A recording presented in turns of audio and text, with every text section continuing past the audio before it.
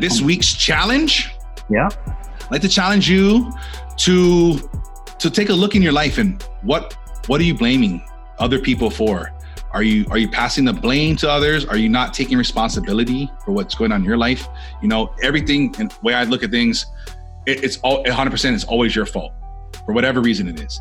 You know, either you know, you're allowing this, you're not training, you're not being, your communication is wrong, whatever it is, it's always your fault. If you can start there and say, why did this go wrong? You know, what did I do wrong? What did I not do right? And stop just looking around and just blaming everybody. It's easy to blame everybody else. It's hard to look at ourselves and say, it's my fault. And where did I go wrong? And how can I make sure this doesn't happen again? That's the challenge I want for you guys this week. I want you guys to look around and see where you're passing the buck and start pointing the finger back to yourself.